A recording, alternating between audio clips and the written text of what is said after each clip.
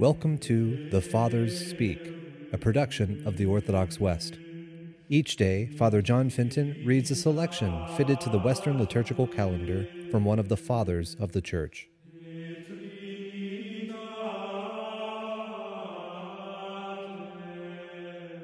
From a sermon by our Father among the Saints, Leo the Great.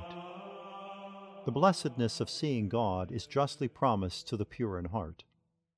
For the eye that is unclean would not be able to see the brightness of the true light, and what would be happiness to clear minds would be a torment to those that are defiled. Therefore, let the mists of worldly vanities be dispelled, and the inner eye be cleansed from all filth of wickedness, so that the soul's gaze may feast serenely upon the great vision of God. It is to the attainment of this goal that the next words refer. Blessed are the peacemakers, for they shall be called sons of God.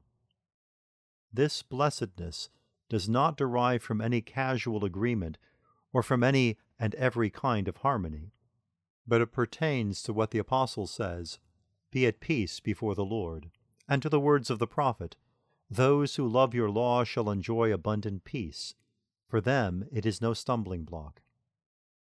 Even the most intimate bonds of friendship and the closest affinity of minds cannot truly lay claim to this peace if they are not in agreement with the will of God. Alliances based on civil desires, covenants of crime, and pacts of vice all lie outside the scope of this peace.